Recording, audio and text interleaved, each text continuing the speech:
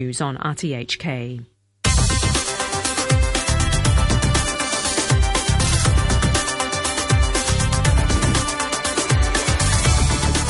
The Chief Executive phone-in with Hugh Chiverton and Danny Gittings. Call us now on 233 88266.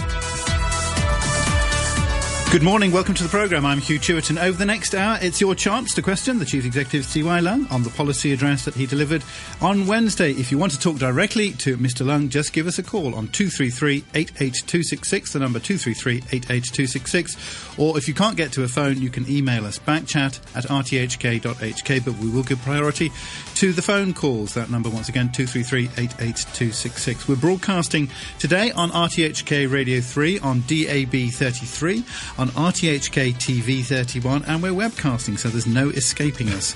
Over the next hour, Mr Leung will be listening to your comments and questions on his fifth and final policy address. There was no sign in that long speech of slacking off in the last 5 months of the administration, with promises on the MPF offset, on enhancing the old age living allowance, a $20 billion boost for sport, more cooperation through SEPA and with the Belt and Road Initiative, as well as questions raised over development in the country parks. It's been characterised as more policies, less politics. Do you think that's fair, and is that a good or a bad thing? Let us, and more importantly, CY Leung, know by calling us on 233 88266. Danny. Good morning, Mr Leung. Thank you for joining us again. Ben. So, to start, what do you make of the reaction to this policy address? I mean, it appears to be one of your more popular policy addresses. I think the opinion poll rating is up 10% over last year. Nobody's complaining it's too short. If anything, maybe one or two grumblings it's a bit long. I try not to read too much into ratings, whether the ratings are up or down.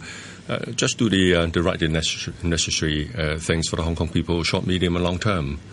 But you've only got sort of five months or so left in your term of office. Do you think it's appropriate to talk about policies that go beyond your term of office? We're duty bound to. We shouldn't wait. We can't afford to lose more time. We have been losing time, quite a bit of time. We are losing speed, not good for Hong Kong, particularly on things such as developing the economy, building more housing units, and so on.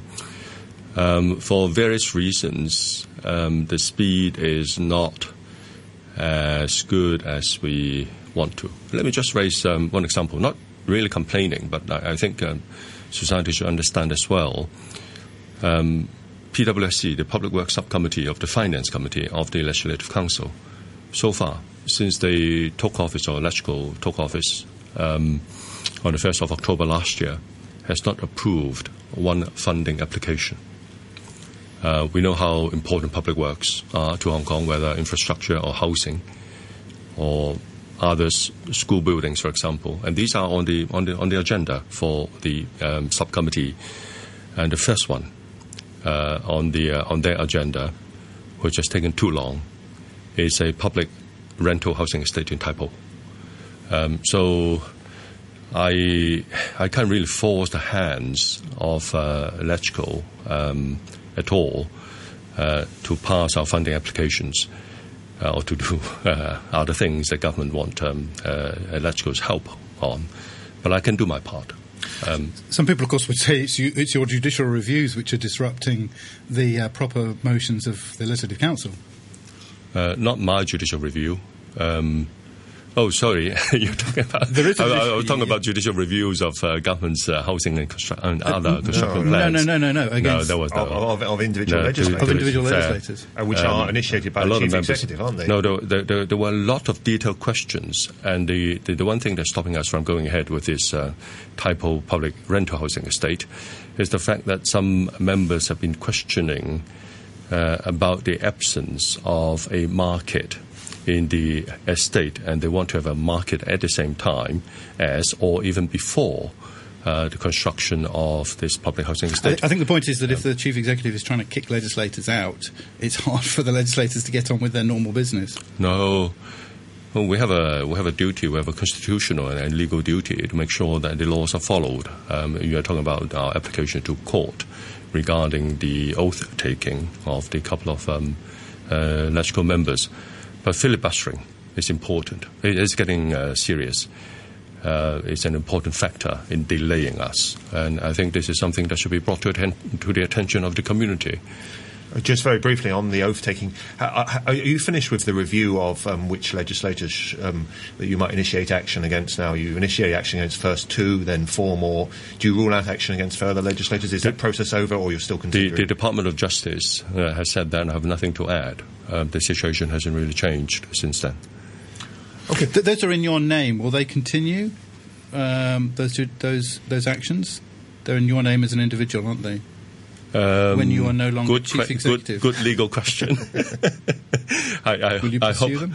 I hope we'll be over and done with by the time I leave office. Good luck with that. Okay. I mean, this is also a time, as you know, of course, to look back as well as looking forward and planning for the future and so on. And this is naturally a time at the end of your term of office when you'll look back at the last 5 years and maybe think about the good things and the bad things. What goes through your mind when you look at the highs and lows of your term? What do you think? What went well? What went not so well?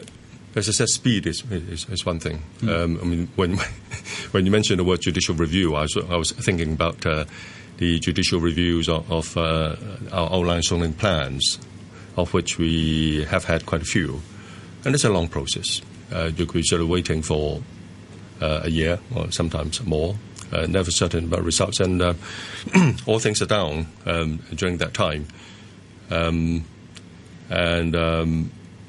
I'm somewhat impatient, and I wish we could have released more land. We could have built faster.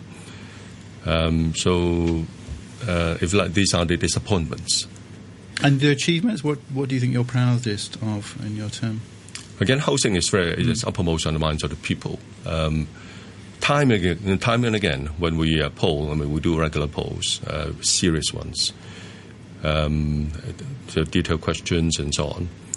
Whether it was during the time when Central was occupied or when we had debates over national education, the thing that's uppermost on the mind of the people was housing, has been, very consistently. 70% of people polled have been telling us that the one problem they find most serious and the government should tackle is housing. Shortage of housing, high rents, high property prices. And 55%, again consistently, of the people who do not like this government feel that we have let them down on housing. Now, both understandably. But now if you look at what we have done in the last 5 years, the amount of land we have sold on which the number of housing units could be built, I mean, in terms of housing units, doubles what was done by previous government in their 5 years. And the number of private housing units that's in the pipeline that will be available for sale and then occupation in the next 3-4 years, which is the time taken to build these high-rise buildings, is 43% up on the figure when I took office. And this is an all-time high since we started collecting these figures 12 years ago. Similarly, public housing units is more than 1/3 up. Now, the production cycle is not just construction. I use the word production because it's really construction plus planning before it, the approval process and so on. It's very long in Hong Kong. You really sound like you think housing is the most important task for your successor. Well, let me cover other aspects. I'm sure there are other aspects. I was just talking about results of polls, pretty consistent results. We build high-rise buildings in Hong Kong, 30, 40 stories, sometimes higher, for housing units. And they take something like 5 years to complete. Now we have a lot in the pipeline. And these units will come out in the next years, or they will start to come out in the next year or so. But we need to look after the medium and long-term needs of the people. Now, going back to your question, Danny, you talk to young people, whether university students, other young people, whether 20-year-old or 30-year-old, you talk to them. What's on your mind? Housing worries them. And we have no chance leaving university with a degree, working as a young executive, a young professional, when by the time we get married, let's say 30-something, to have enough saving to pay for the deposit. So the next term government should focus on issues like housing, which you've pretty much said the last couple of years, not issues like political reform and so on, which have been tried and so on, but social issues like housing are the big priority in Hong Kong. It is a big issue whether you look at polling results or you look at or you listen to the people when you talk to them. Constitutional reform or political reform are important. But what are the prospects of getting our pan-democratic friends and National People's Congress to agree on the same set of proposals? So what are the prospects of getting our pan-democratic friends to agree that the provision under the Basic Law is not civic nomination, but nomination by a nomination committee, for example? There's a question of kind of the approach and the policies, isn't there? And do you ever feel that perhaps even what your pan-democratic friends, the policies that they were advocating on housing are actually very close to yours, increasing land supply and the property cooling measures and so on, are very similar to what you're doing? And it's a question of approach that perhaps you didn't sell those entirely successfully? There were a fair bit of misunderstanding as to how we should solve the problem. Problem identified, no question, done. Solution? We said we should have more new towns and new development areas, and therefore you probably remember quite early on during this the term of this government, we proposed a number of new town and new development measures, including Northeast New Territories. And people accused us of developing it for the benefit of the wealthy in Shenzhen. It would be the back garden of the wealthy people in Shenzhen. And then we were also sidetracked because there were voices in Hong Kong, including those of legislators, saying that we shouldn't touch the new territories. We should use the vacant land there. There were, in the words of one legislator, who is no longer, there are thousands of hectares of unused land in the urban area. It took months to explain to the community that this would include lanes, not usable area, not developable land, and so on and so forth. And now we're on to brownfield sites. Yes, we are tackling brownfield sites, but just brownfield sites are not enough. We actually have a paragraph in the policy address telling the people that in 30 years' time, we're still short by over 1,000 hectares. Even if we could do everything in the policy address that we set out to do, short, medium, and long term, including using all the brownfield sites that we have identified and reclamation outside of Victoria Harbour. And so I think we need to seriously assess the situation. I know that solutions such as using the so-called vacant land in urban areas, using the vacant space in industrial buildings, of which there is very little, are not solutions. And then people ask us to tackle sort of vacant units in our housing stock. Our vacancy is very low. And so we identify a problem. Housing is the key. At least one of the keys. It was to supply more housing, but then it's not the political approach. But there wasn't the common and accurate understanding of where the solution lies. The solution must lie in having large sites. Let me just finish. Having large sites, having development areas, and having new towns completed as fast as you can. When you build projects that could only offer you dozens or hundreds of units, these are not the solutions. We need projects that offer tens of thousands of units, because we need 460,000 units in 10 years. If there wasn't that common understanding, why wasn't there the common understanding? Was it to do with the way your approach, or was it kind of just the nature of the job and the fundamental, almost impossibility of being a chief executive, a really, really difficult task now, where it seems that Beijing is moving in one direction and many people in Hong Kong are moving in the opposite direction, and you're kind of caught in the middle? Is that just the nature of the job? Yeah. Again, going back to housing, the housing land production, the planning issues are pretty sort of complex issues, and sometimes they're professional issues. I can't rule out the possibility of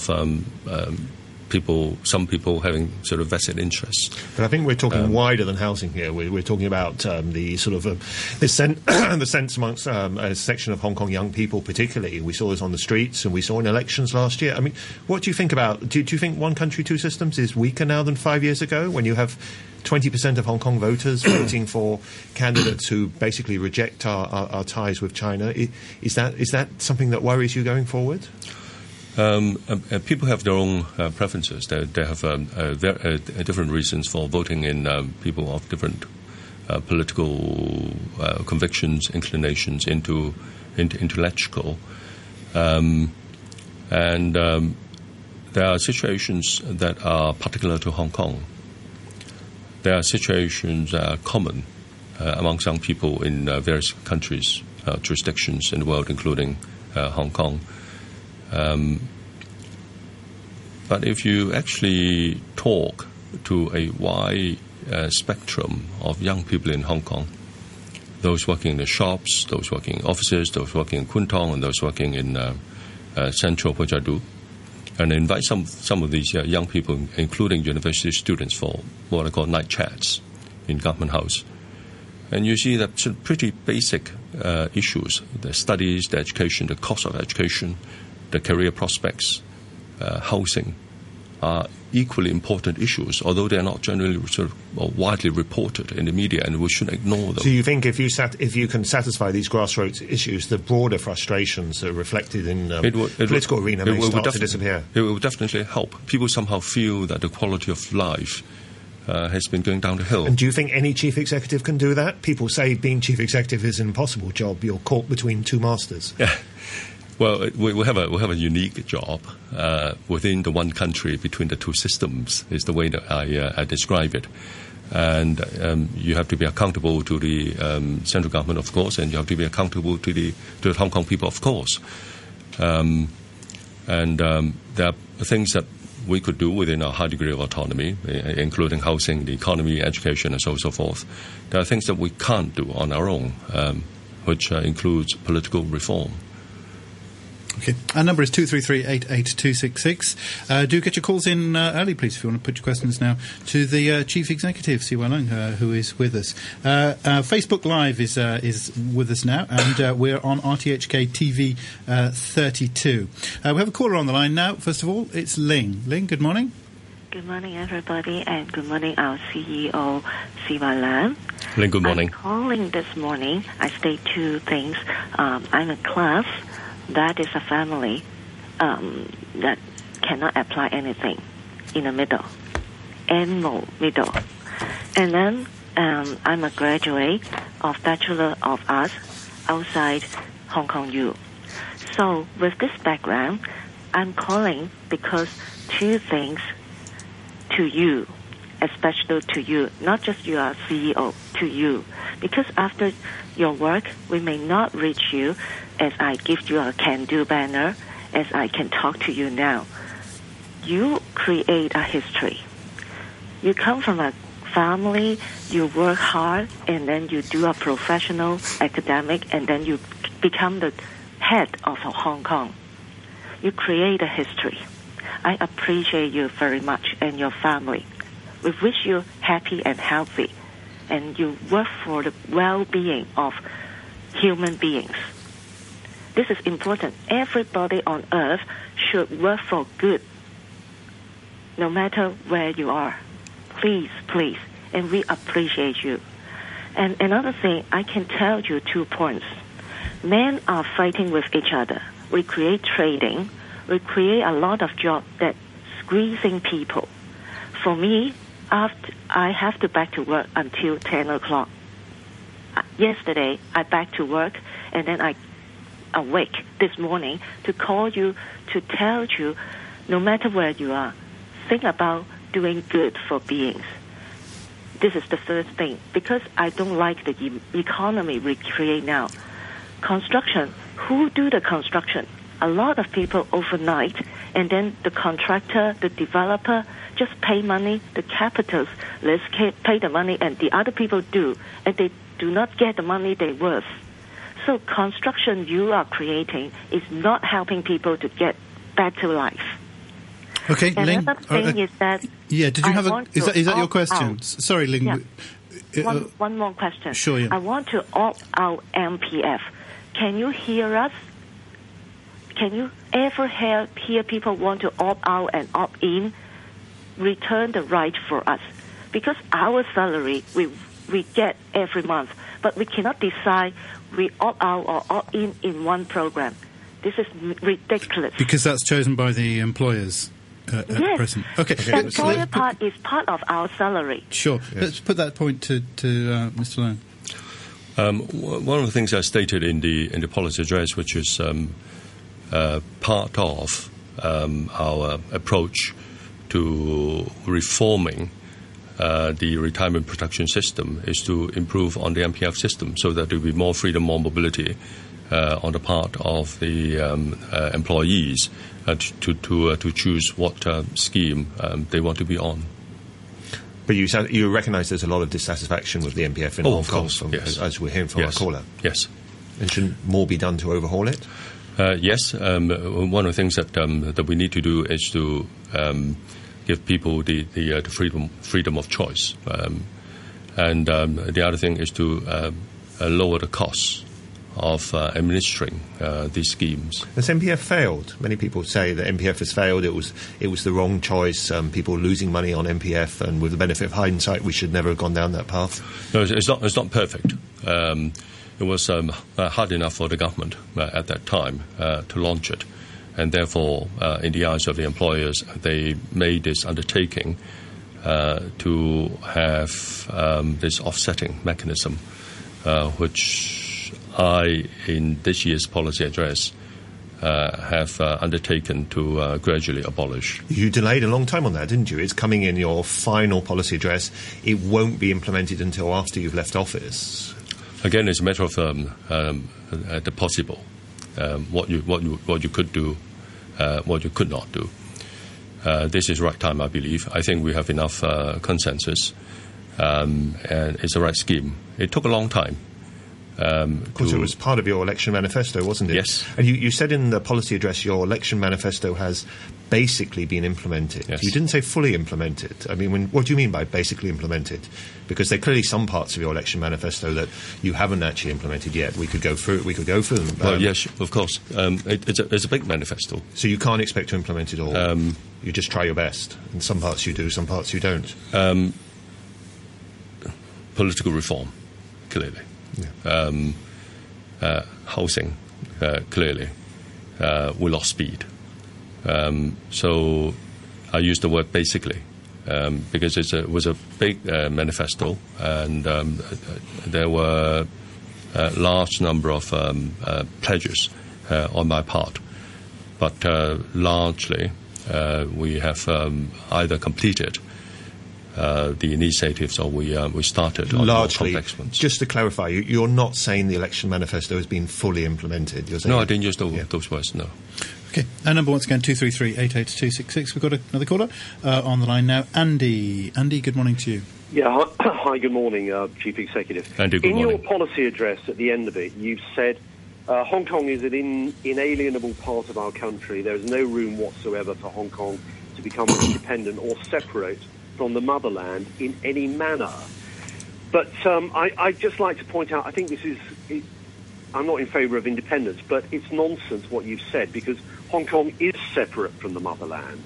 That is a fact, and that is a fact in the Sino-British Joint Declaration and in the Basic Law. It's separate for 50 years. And secondly, you went on to talk about your government will continue to implement Hong Kong's core values, including human rights, liberty, democracy, rule of law, and integrity. And I'd like to say I don't think that's a realistic statement, given your track record over the last 5 years. I don't think you've done anything to advance democracy.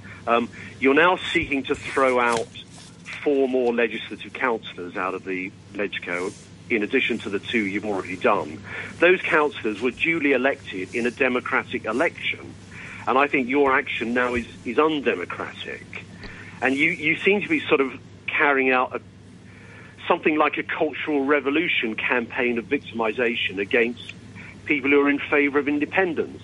And there is a simple truth here that the more you talk about independence, the more supporters you gather, you generate more independence. Mr. Leung, want to respond? I don't think, Andy, Hong Kong is separate from China or the mainland of China the way that some of the separatists in Hong Kong want Hong Kong to be. Hong Kong exists as a special administrative region under the one country, two systems. Hong Kong people were ruling Hong Kong with a high degree of autonomy principle. And since 1990, we have had the Basic Law. If the separatism that I mentioned in the conclusion chapter of my policy address is that kind of separatism, meaning separate from the mainland China under the Basic Law or in accordance with the Basic Law, they're not worried. I wasn't referring to that. Secondly, on the question of delivering on democratization of Hong Kong, again, let me say this. The high degree of autonomy and universal suffrage in Hong Kong, democracy in Hong Kong, is not any other type of democracy, is not any other method of electing chief executive in Hong Kong by universal suffrage. Is not any high degree of autonomy, but all these should be in accordance with the Basic Law. Now, what is the possibility of Hong Kong in the next 5 years anyway, of getting the central authorities and definitely the National People's Congress to agree to amending this very important part of the Basic Law to allow civic nomination instead of nomination committee nomination before universal suffrage. You keep coming back. That's the second time you've mentioned that this morning, but not all of the Democratic camp were talking about civic nomination. Some were. There are plenty of others who were not talking about civic nomination. Danny, that was a spanner in the works. That was what stopped us. You're blaming civic nomination for everything. Yes. Even although there are many members of the Democratic camp who talked about other proposals. No, in the end, it was still that. So you think if there's no proposal for civic nomination, things would be much easier? Suddenly, would it be then easy? It will be easier because civic nomination is not in accordance with Basic Law. If the Democratic camp renounced civic nomination, would it then be worth going back to the political reform process? That would remove one obstacle. So you're really building civic nomination up. Is this big roadblock as far as you're concerned? It was and will continue to be.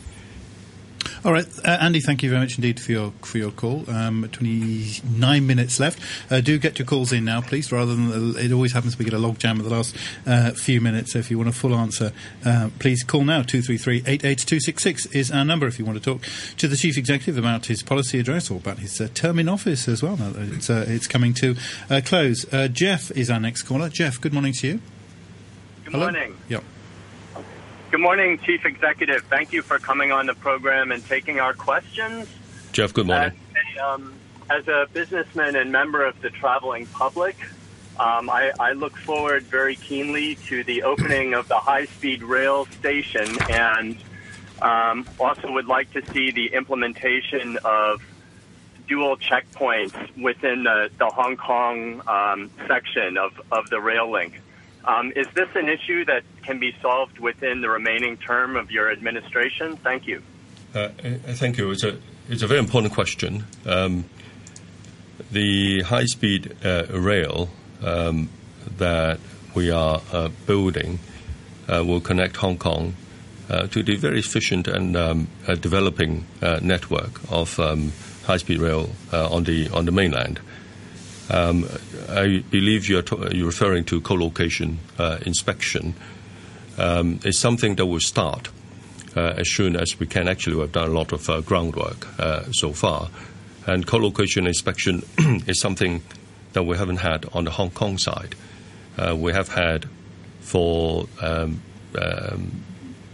more than 10 years now, I believe, co-location inspection on the mainland side. So now the boots on the outer foot, laws in Hong Kong are different. It's something new that we need to tackle under one country, two systems. You sound quite cautious here that co-location may not be ready when the railway starts. I mean, that seems to be the tone of what you're saying. No. Jeff asked me a question whether I will finish it in the next 6 months. The trains are scheduled to start running in about 2 years' time. Do you think we'll have an agreement on co-location before then? We need to have necessary legal preparations and also CIQ, custom, immigration and quarantine preparations on the ground. So again, you're being very cautious. You really don't know. It may prove impossible to implement. Well, there are details that we need to work on. Co-location inspection is important, is necessary to bring out the efficiency and the value of this express rail line. All right. Thank you very much indeed, Jeff, for your call. Number 233-88266. Mr. Yu is next. Mr. Yu, good morning to you.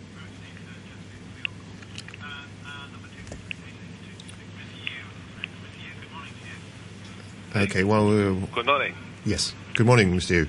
Good morning. I am Mr. Yu. Good morning, Mr. Yu. Hi. I know you do not participate the next chief executive, and you know what candidate will extend your administration, or if the Central call your re-election, do you will bring this thing? Okay, I think Mr. Yu is asking about the upcoming chief executive election campaign. Are you going to? When you've been asked about your views on candidates, you said that's not a view. That's not something for today. Does that mean at some point later you're going to express an opinion, or are you going to remain neutral in the campaign? Well, perhaps not as a serving chief executive. Perhaps as one of the 7.3 million people. In Hong Kong, I'm entitled to have a view. But will you express the view publicly? Yes, I know that's your question. When I see the manifesto, and hopefully when I see the debates, the questions and answers, candidates being quizzed, I'll probably come up with a view. But now it's probably premature. You've worked with Carrie Lam and John Tsang. Who do you think would make a better chief executive? I shouldn't say that. I shouldn't comment on it. As I said... what are the most important qualities? They've not come up with the manifesto. I like to see. What qualities are you looking for in I mean, you've done the job for 5 years. So you know what it's like. What qualities do you think a chief executive should have when you make your choice? What qualities are you looking for in a potential successor? Policies are important. That's what I said in my election manifesto myself 5 years ago. Now, of course, you say you want to see the manifestos. You haven't made up your mind yet, but you're aware most people in Hong Kong think you've made up your mind. You've lavished praise on Carrie Lam. You haven't really said a single positive word about former Financial Secretary John Tsang since he resigned. A lot of people think that's rather one-sided. Let's wait until we see their election manifestos. I think we now have all the candidates, I believe, all the serious candidates on the card. All four. And, of course, some people, including Elsie Leung from the Basic Law Committee, have said 4 candidates is too many. Do you share that opinion? We're now in a rather interesting situation. It's not just a number of candidates. It's the fact that all the candidates are from the so-called pro-establishment camp. Yes, I do believe that we should have competition. Is 4 too many? Elections. We shouldn't have sort of walkovers, but we haven't seen any candidate from the other side. Now, if there's to be another candidate from the other side making 5 or even 6, I don't think it's a bad thing. I don't think it helps the longer-term development of Hong Kong's election system to have whether it's 4 or 2 candidates just from one side. You're encouraging candidates from the Pan-Democratic camp to come forward and join the election. You'd like to see them yes, I am. one or multiple candidates. I am, and I encourage candidates, one or more candidates from the other camp, let's say from the Pan-Democratic camp, to run against one or more candidates from the pro-establishment camp. It will give Hong Kong people the real choice. And for so long as pro-democratic candidates are prepared to follow the basic law, and they're prepared to run according to the basic law, and to be appointed by the Central People's Government according to the basic law, then Hong Kong will have real choice. But not real choice because they have no chance of winning under the current system. Why should we say that? Well, we know the number of supporters of the Pan-Democratic camp on the election committee, slightly over 300. We know that it's almost impossible for Pan-Democratic camp to command a majority under the present system. Many of the pro-establishment camp election committee members say they will not vote for Pan-Democratic candidates because they feel that Pan-Democratic candidates are not prepared to follow the basic law. They are not prepared to accept the basic law. And they are not prepared to accept the appointment of the Central People's Government. That has to change. And that was the design behind the basic law political system back in the 1980s. Now, okay. We have got quite a few callers we'd like to get to as well. First of all, Anna is on the line. Anna, good morning. Morning. Anna, good morning. Good morning. Chief Executive, 2 questions, please, related to Lantau. We didn't hear too much about the East Lantau metropolis in your policy address. What's the latest on that, please? I'm sorry, I don't have the details for you. There's no mention of it. There's no mention of it. There's mention of, when you talk about Lantau development, there's no mention of the East Lantau metropolis. There's a picture, it's on a map, but I noticed there was no mention of it at all. Well, I need to come back to you why it's not mentioned. I don't think we've dropped it. Okay. Anna, another question? Also, quite specifically on the Lantau question, you mentioned that the north of Lantau will be for development and roads and infrastructure, all well and good, and the south of Lantau will be for conservation and sport and recreation. Yes. Again, all well and good. Now, you mentioned areas like Soi Hao and Poi O. Now, it's all very well that you would say this, but Poi O is already subject to fly tipping and industrial waste being put on the pockets of privately owned land, because most of the coastal land there is privately owned. So how are you going to come back when it's covered in containers and piles of builders' rubble and say this is a nice conservation area? Well, land use enforcement. But you don't. Your departments, it's a coastal protection zone, but it seems to be toothless. No government department will do anything about this already. Have you reported it? There's a judicial review going on about it at the moment. Yeah. Let me look into it. If you could leave some details with the telephone receptionist, I'll look into it. Okay, Anna, thank you very much indeed for your call. Our number once again, 233-88266. Next we have on the line Benoit. Benoit, good morning. Good morning, everyone. Thank you, Mr. Chief Executive, for answering our questions this morning. Benoit, good morning. A very simple question on my side. Is there anything you regret doing or not doing during your term as a Chief Executive? Thank you. On the private side of things, I regret the fact that I have not been travelling as much.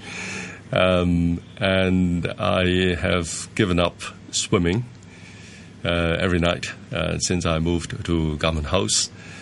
You're looking forward to moving out of Government House? Yeah, in a way, yeah. It's not really home, right? It's not really home, it's a residence. I never used the word, somehow subconsciously, I never used the word home when I talk to my family. You'd much rather be back in your own home on the Peak? Yeah. A place that I'm much more used to. Government House is much more like an office because some of the times I use the office in the Government House to see people. A lot of activities, and we have used the Government House for community functions, charity functions. There's one for UNICEF later today. A lot of meetings with people round the clock and on weekends. Now, how about regrets politically, and not just personally, right? Our caller was asking about that. With the benefit of hindsight, what would you have done differently over the past 5 years? There must be things, right? Well, too many, seriously. Maybe name one or two. I mean, with the benefit of hindsight, do you think perhaps you sometimes were too confrontational, or is there something else you would point to? No, I don't think that. When it comes to the question of being too confrontational, I have actually been quite, if I may say so, self-restrained in responding to some of the things that have been sort of levelled at me. You said you've been restrained. Inside. Come July, you'll be a private individual. Do you think you'll be freer to respond then? Things that if you think you've been self-restrained so far? I have been self-restrained not since the time when I became chief executive. I've been doing politics since 1985, when I was a member of the Basic Law Consultative Committee, and then 1988 when I was a Secretary General of the Basic Law Consultative Committee. The level of things has changed, but the nature hasn't. A couple of loose ends that are still kind of floating around. One is the question of external forces in Occupy Central. You did say that you had evidence of significant involvement of external forces, including foreign governments. You would reveal that at an appropriate time. Mm-hmm. You're running out of time, aren't you? No, I'm not going to reveal it now. I said what I said, and you said you were going to reveal it, and I stand by. Haven't. No, at the appropriate time. Doesn't mean when you're chief executive then. Let me say this: Hong Kong is a very complicated place. It's an open society. It's an international society.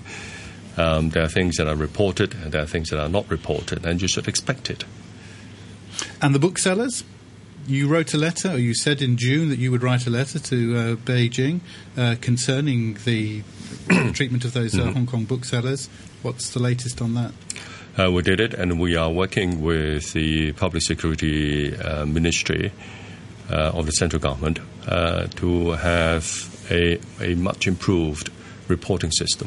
When you look back at your 5 years, will this Causeway Bay booksellers incident will be one of the more significant episodes? Do you think it was unhelpful? Do you agree that it has damaged public confidence in one country, two systems, whatever the precise details and the truth behind it, the perceptions of it? Yeah, it has. It has damaged public confidence in one country, two systems. How seriously? Is it recoverable, or is it? I think we have recovered, and as I said, we need to sort of work on the reporting system. There are different laws in Hong Kong, different laws on the mainland. It wasn't a Hong Kong issue. But it had an impact on public confidence in Hong Kong. You agree with that? Well, it has. And I think we need, as I said, which we're working on, to improve the reporting system on both sides. Okay, you're listening to a phone-in with the Chief Executive, C.Y. Leung, on his policy address and his last 5 years in office. We've just got 14 minutes left of the programme, so do give us a call, 233-88266, if you've got a question you'd like to put to Mr. Leung. The number, once again, 233-88266. Quite a few emails as well, but we are giving preference to the telephone calls, so pick up the phone and give us a call. We've got John on the line next. John, good morning to you. Good morning. Chief Executive, I want to, as a foreigner and a foreign investor, want to thank you very much for your earlier discussion with respect to giving attention to the development as it relates to the units that are needed, the 400+ thousand units that are needed for the development of Hong Kong, surrounding those issues, on how you brought that out at the top of this conversation as a major focal point, and not so much dealing with the political issues, as that will always be the case, but understanding that you understand your role, the importance of addressing those issues. So I just want to congratulate you and compliment you for that, and we all know that your role is a very serious role. But I also might add, as a foreign investor, the things that attract us is the fact that there is a mainland that is involved with the Hong Kong as a special administrative zone, which gives the popularity as well as the opportunity for an investor to be attracted by the overall scene of things. So that is, in my opinion, is a huge plus with the one government, two system policy, whereby the global attraction with respect to trade and so on and so forth, the thing you hear constantly now is the big China thing. And to know that Hong Kong is a special administrative zone to such involvements to some degree, it is a very big plus for Hong Kong. Okay. Although I know it's a very touchy situation, but I just want to thank you for that and just point that out that as foreign investors, we're very attracted by the relationship, and we know it's a very complicated scenario, but nevertheless, there are huge benefits. And I want to thank you again for addressing some of the most important issues, and that is the units that are needed over the next 10 years. Okay, Chief Executive. Thank you very much, John. I agree with you. Hong Kong plays what I call an important superconnector role. Superconnecting, I know is a big thing to say, the rest of China and the rest of the world. Definitely in economic activities, we are doing everything we can. We offer the combined advantages of one country and two systems. Let's just ask you quickly about your future. Okay, because in the press conference on Wednesday, you said you're willing to try your best to work for Hong Kongers in any posts, and you were asked about the possibility of standing for chief executive again. And as you're well aware, the basic law, there's nothing in the basic law that prevents it. Okay, so you didn't rule it out on Wednesday. I'll give you another chance now. Are there no circumstances under which you would consider standing for chief executive again? No, I haven't considered. I haven't considered how I should spend my time after the 1st of July this year. Have no plan at all. No plan? You're not answering my question. I said, are there no circumstances at all? Would you rule out under any circumstances standing for chief executive again? I have no plan at all. But you know what when people say no plan, that tends to be seen as an evasive answer. For 40 years now, I've been in public service. Both on Hong Kong level and also on the country's level. And after the 1st of July this year, I'll probably be the same CY Leung, meaning helping in whatever way I can, serving Hong Kong, serving You're not going to do a Vladimir Putin, are you? You step down and come back again. I'm definitely not Mr. Putin.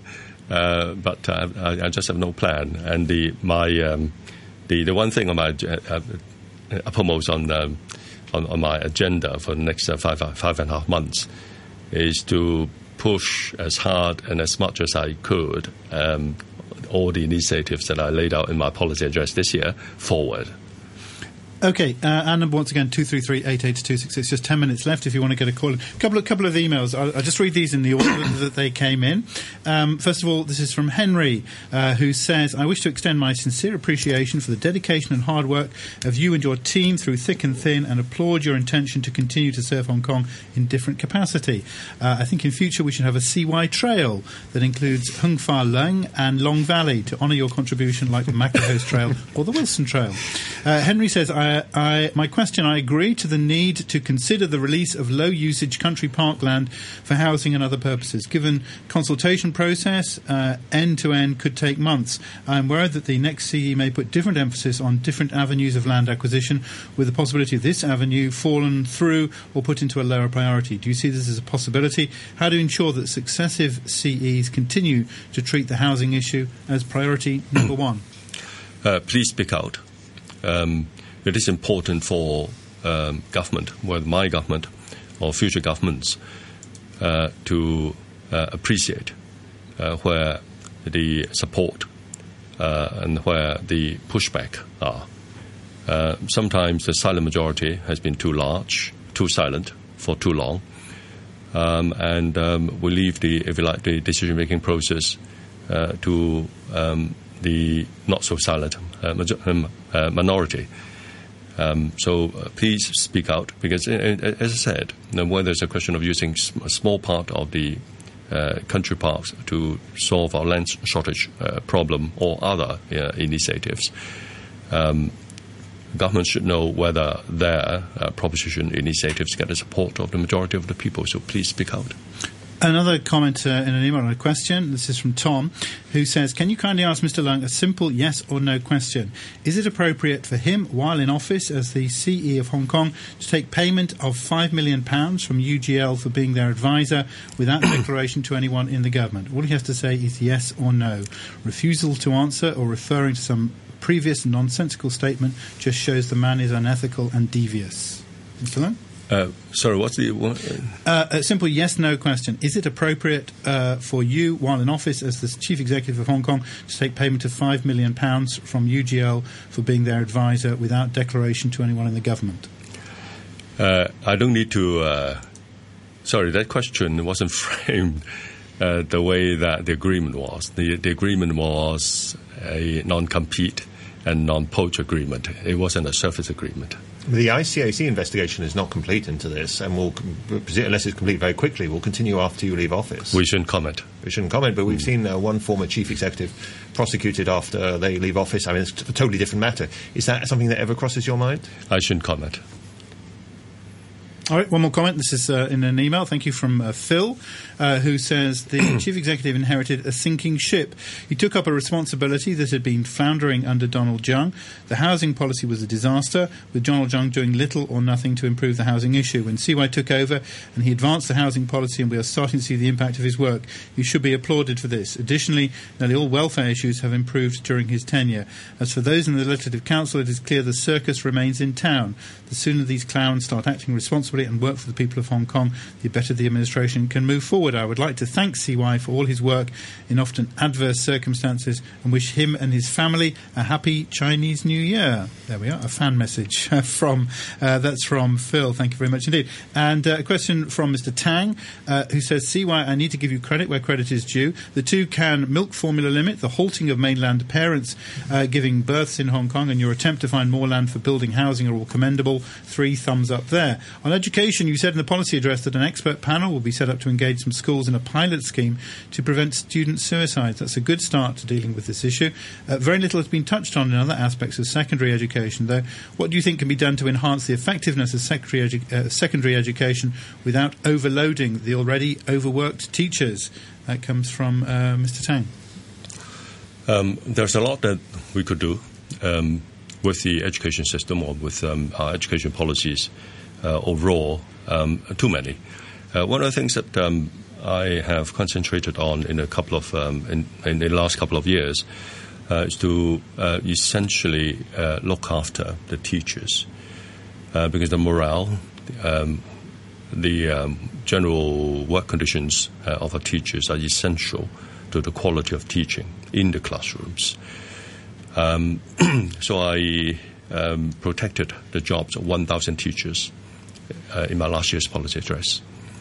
Not widely covered, but I think appreciated by the teachers and by the headmasters and headmistresses generally. And this year, something new, we want to give sort of paid work experiences, overseas work experiences to teachers, so that they could, while being paid their normal salaries, leave Hong Kong and gain some work experience outside of Hong Kong.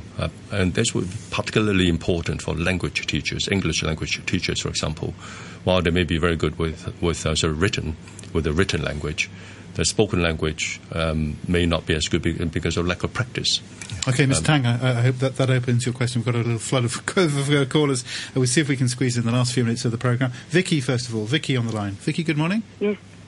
Good morning, Chief Executive. Vicky, good morning. I'd like to thank you for all you have done in these 5 years.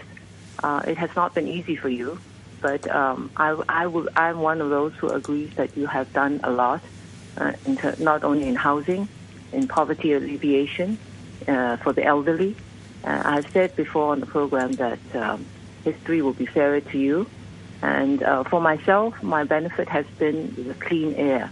Just I can now look out of my window and look to the islands, which I could not many years ago. And I listened to this program, and there were so many calls in the past for many of the administrations where there were so many complaints about the air, and nothing was done. Nobody had the courage to come out and do what your your bureau, the two very good people who are leading it now, who have cleaned up our air for us. That is the biggest contribution you have made to my life.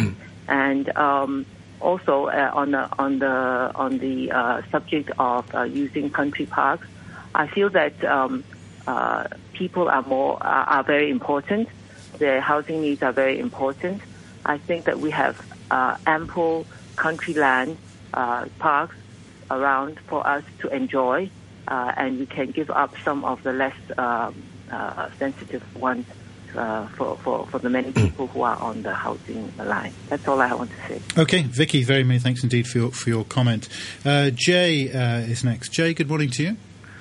Good morning, and good morning, Chief Executive. Jay, good morning. I wanted to echo many of the comments given by Vicky to say that you have really tried, I think, to do many things and in some cases succeeded after the first two administrations, which did very little. But I think the reason why, if you like, they say you are the most unpopular Chief Executive is because of the style of telling people what to expect rather than talking to them. That's number one. And I think this trend is being carried on by Carrie Lam, and time and again consultations have been done improperly. Then the government has to backtrack. To me, as a man on the street, it seems simple enough to think out these things before you go into a consultation so that people feel consulted and are not rather being told what they should do. And the other thing is that there is too much involvement of the administration with the pro-government, the pro-establishment organizations.